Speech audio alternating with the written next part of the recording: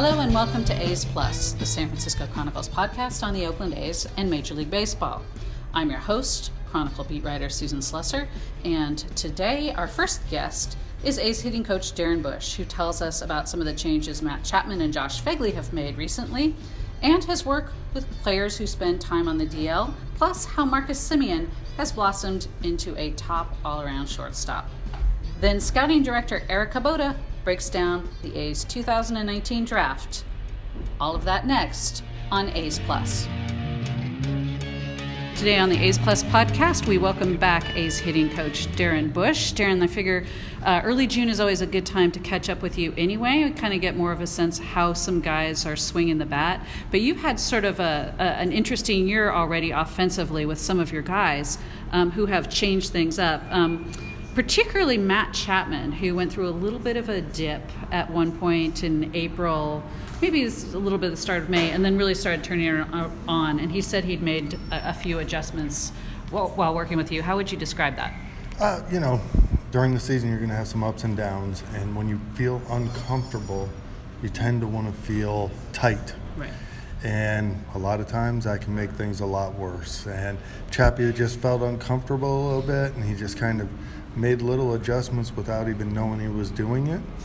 And then once we got him back to a good hitting position where he felt comfortable and strong again and got used to it once again, he started hitting the ball the way he's capable of. And once you start not getting the results you want and you start getting a little fatigued, you start to make some adjustments without even know you're doing it.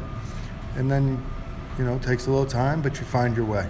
How would you describe kind of the little subtle differences that you guys decided on doing? Well, your hands start changing position. Maybe your hands start getting closer to your body, or they start getting further away from your body. But you need to know where they're at all the time. And then if they're not in the right spot, then you start leaking forward, trying to create space, and you have to find that again. With him, it was just he needed to find his proper hand placement, know where they're at, know where they're firing from, so he feels comfortable, so he doesn't feel like he's tied up and he has to create space.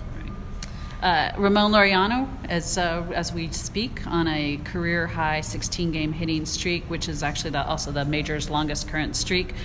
He started off the season a little low, little down, and second year in the big leagues, to be expected, I think. It was being pitched a little bit differently. For him, was it more a matter of sort of recognizing what pitchers were doing with him, or were there some adjustments he's made at the plate?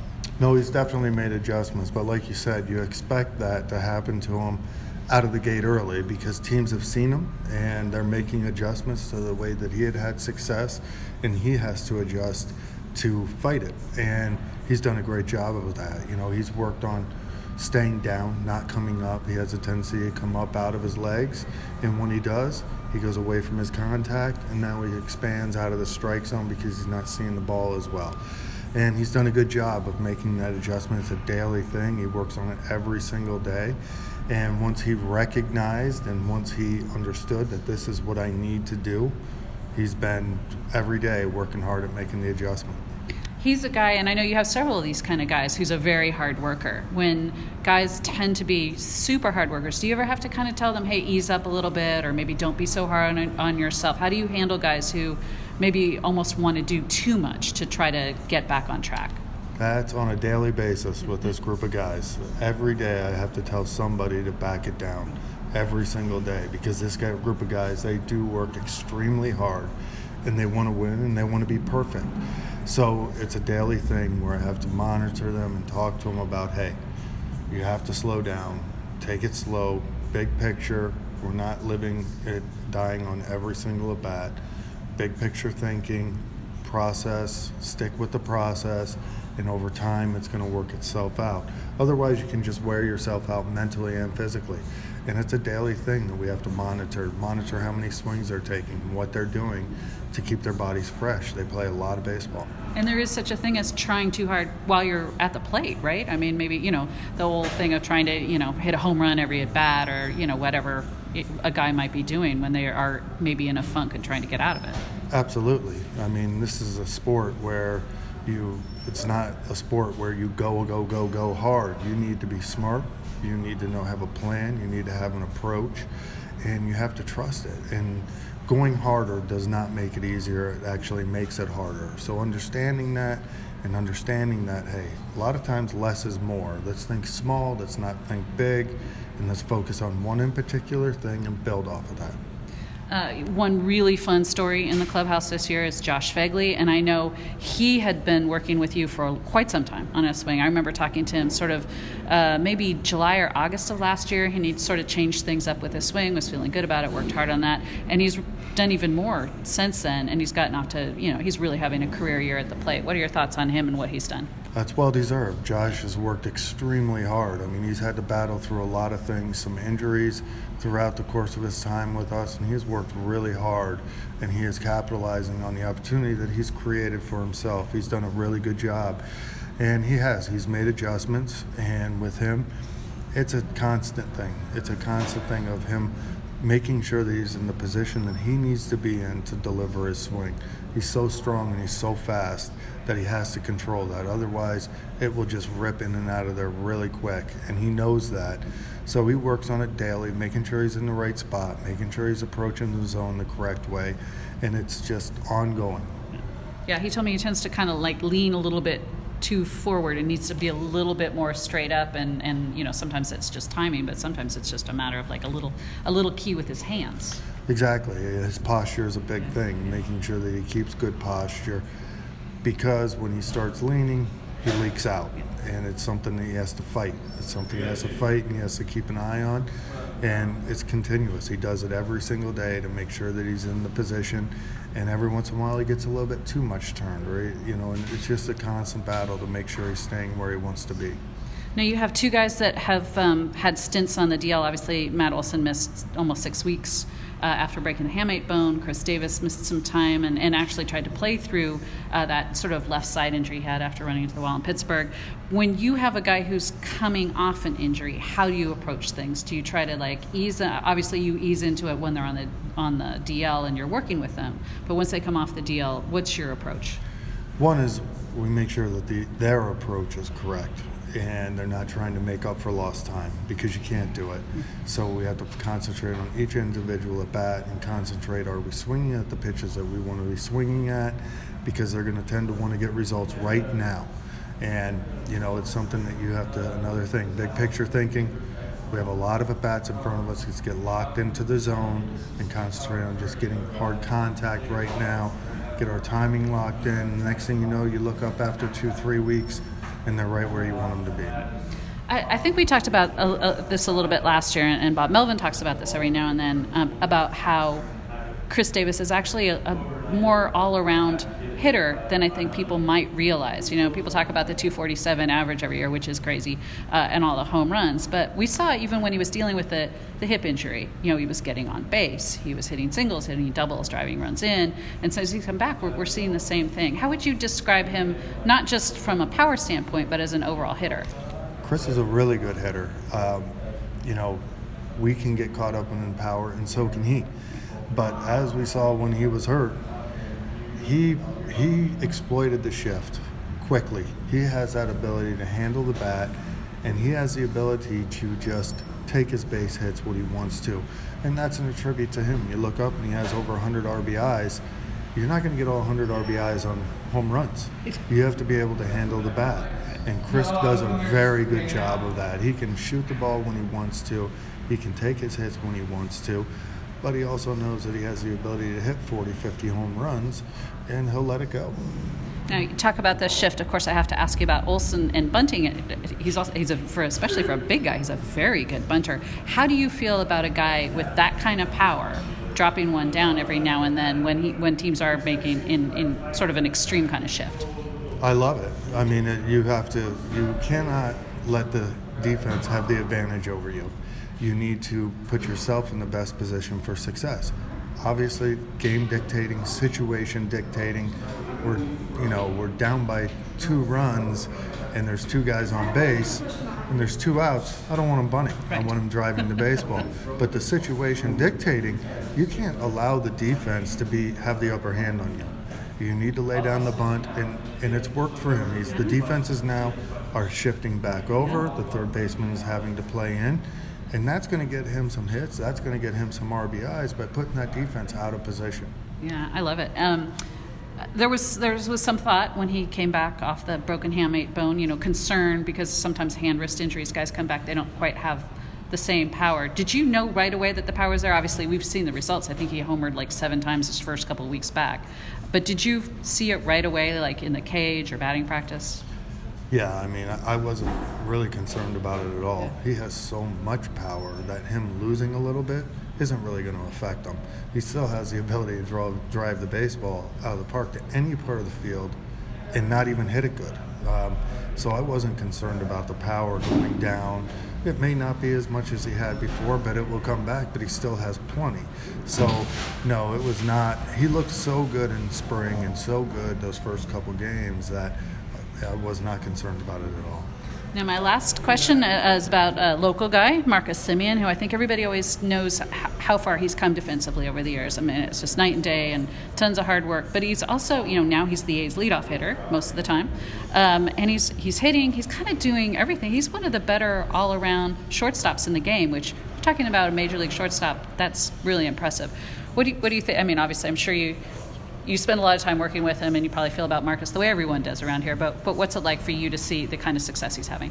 Well, I love it because I have been able to watch him develop as a player at the major league level his entire game. And yes, everybody talks about his defense because it has improved so much, but offensively, he has improved tremendously. He has the ability to move guys over. He has the ability to drive guys in. He has the ability to drive the ball out of the park. Yesterday, he led off the game by beating the shift. That's a complete hitter, and he can go out there and he can change the game on both sides of the ball. I couldn't be happier for him the way he's played, how hard he's worked to become the player he is, and he's a blast to work with because every day he shows up. Wonderful. Darren Bush, thanks so much for joining us on A's Plus. I'm sure we will have you back again sometime this year. All right, anytime. Our thanks again to A's hitting coach Darren Bush for stopping by today. We will be right back with Scouting Director Eric Kubota to go over the 2019 draft.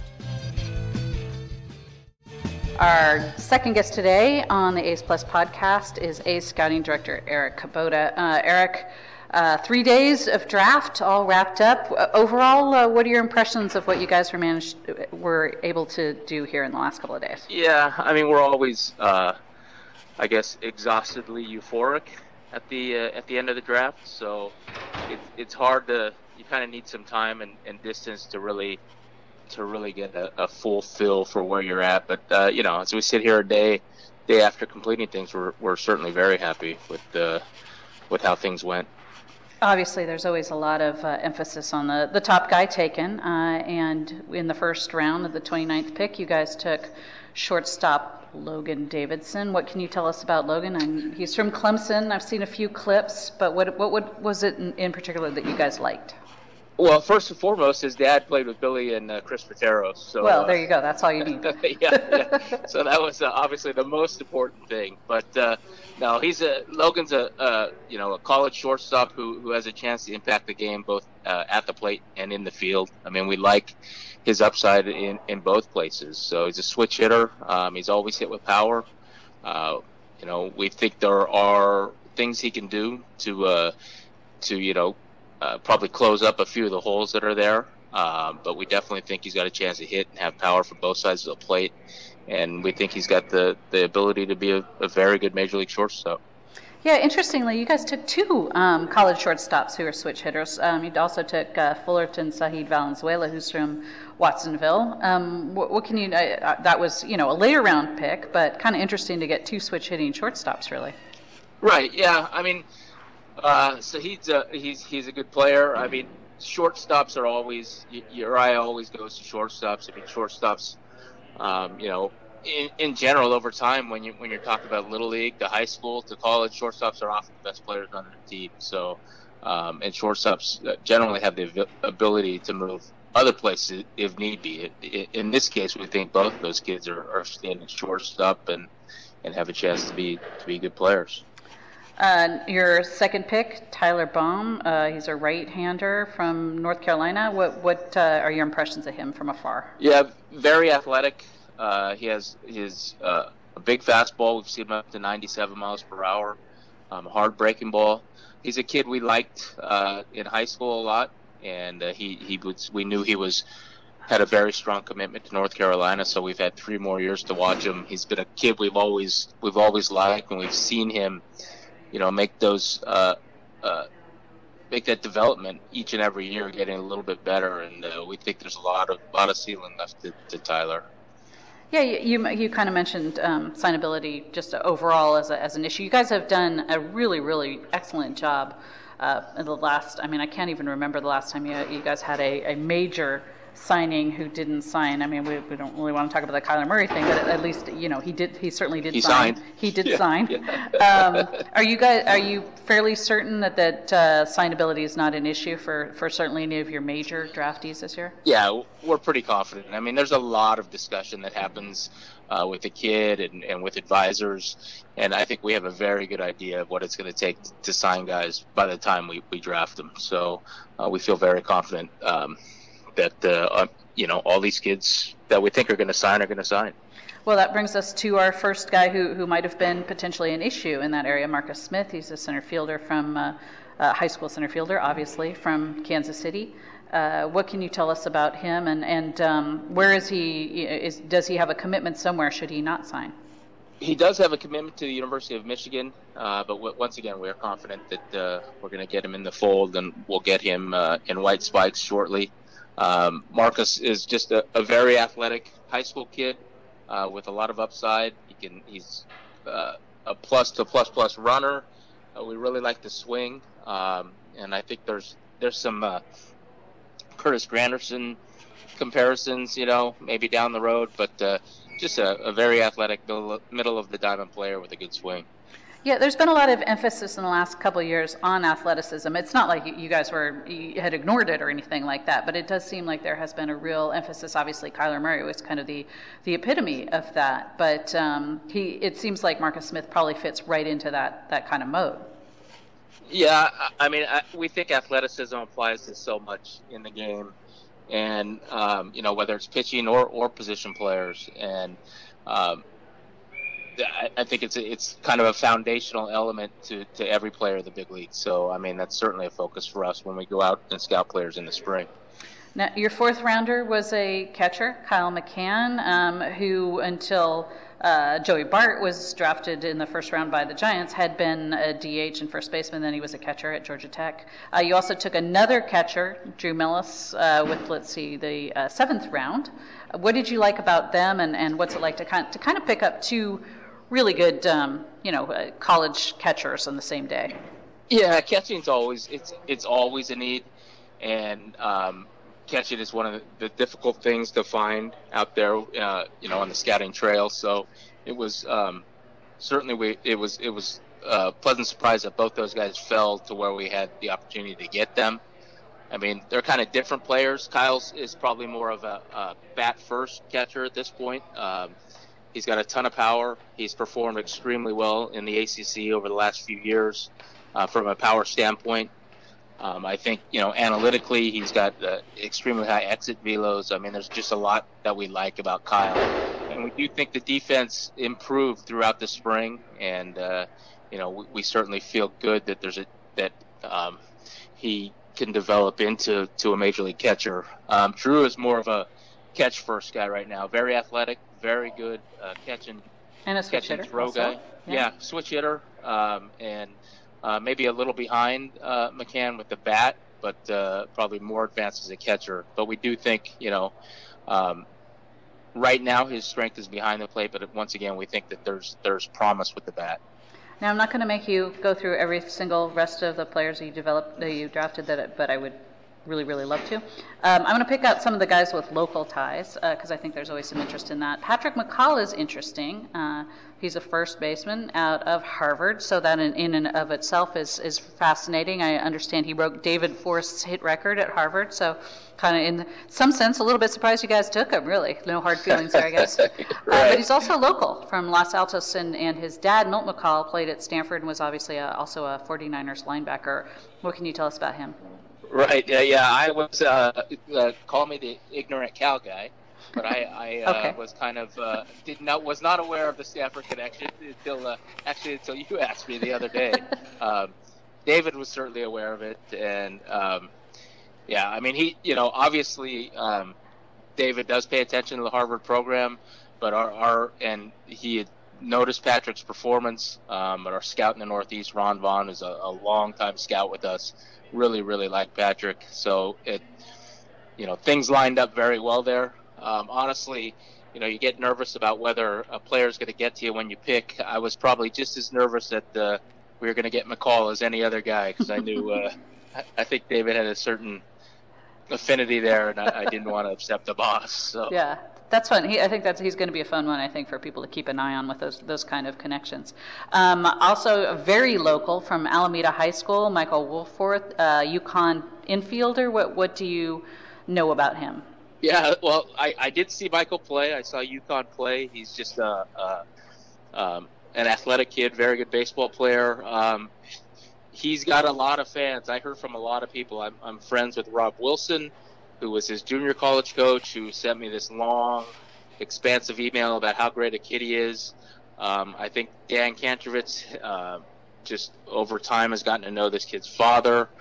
And our intern, one of our interns in the analytics department, actually played with him at Alameda High. So no way. There was a lot converging, and it seemed kind of set in the stars that he was going to be wearing white spikes. Yeah, that's perfect. We always love the local guys here on the A's Plus podcast. Do you see him sticking at second base? Is he maybe a utility type player? Or? Yeah, I mean he played a lot of center field for UConn. We think he has value because he can do a lot of things, and he's a guy that's probably always had to prove himself, and we think he's a guy that may continue to do that all the way to the big leagues. Now, I'm from Monterey, so I always notice when you take people from the peninsula. Austin Wall, Cal State Monterey Bay, Palm of Salinas, a right-hander, a very tall, like 6'4" right-hander. What do you think of him? He's a lot of arm strength. Our area scout had seen him early and liked him. And we too, like, when all things are being equal, we'd love to have local kids. So. Yeah, Cal State Monterey Bay representing. That's yeah. Anybody else kind of jump out at you that's either maybe a fun story or that you kind of took a special shine to in the weeks leading up to the draft? Well, it was kind of a funny story.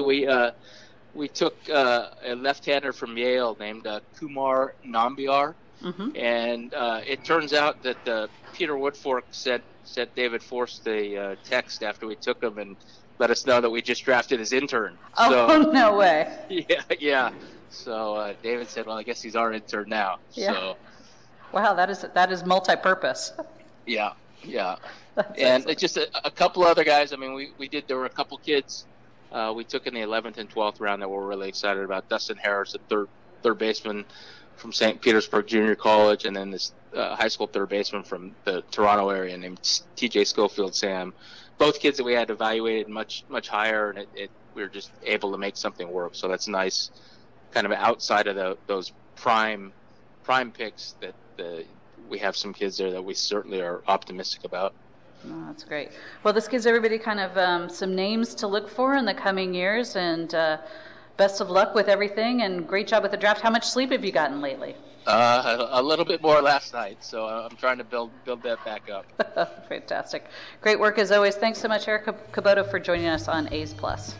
Okay, thanks, Susan. Thanks again to A's Scouting Director Eric Kubota for joining us today on A's Plus. Our producers were Libby Coleman and King Kaufman. We will be back next week with more A's Plus. Thanks for listening.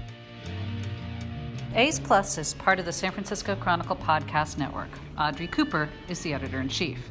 If you like this show, we'd love it if you'd subscribe to it wherever you get your podcasts. And if you've got a minute to give us a quick review, that helps us build our audience so we can keep growing. Follow me on Twitter at Susan Slusser. Support A's Plus and a lot of great journalism with a subscription to the San Francisco Chronicle. There are print and digital editions. Find out more at sanfranciscochronicle.com/subscribe.